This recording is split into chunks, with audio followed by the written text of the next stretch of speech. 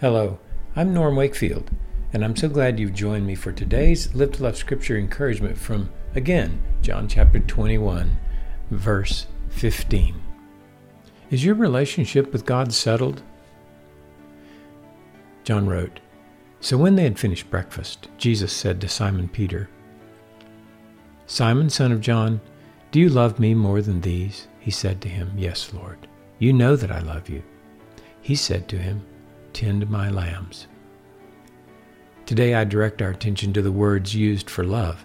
Jesus asked Simon if he loved him with agape love.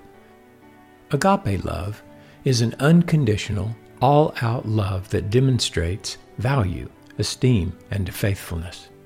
An appropriate question given Simon's denials. Simon answered that he loved him with a phileo love, a warm, brotherly love. Jesus was seemingly aiming to help Simon Peter settle the issue of his love for him. We also need to have that settled in our hearts if we are to partner with Jesus in building his kingdom. What kind of love do we have for him? Is it settled? My spiritual mentor has often reminded me that two things are foundational to walking with Jesus.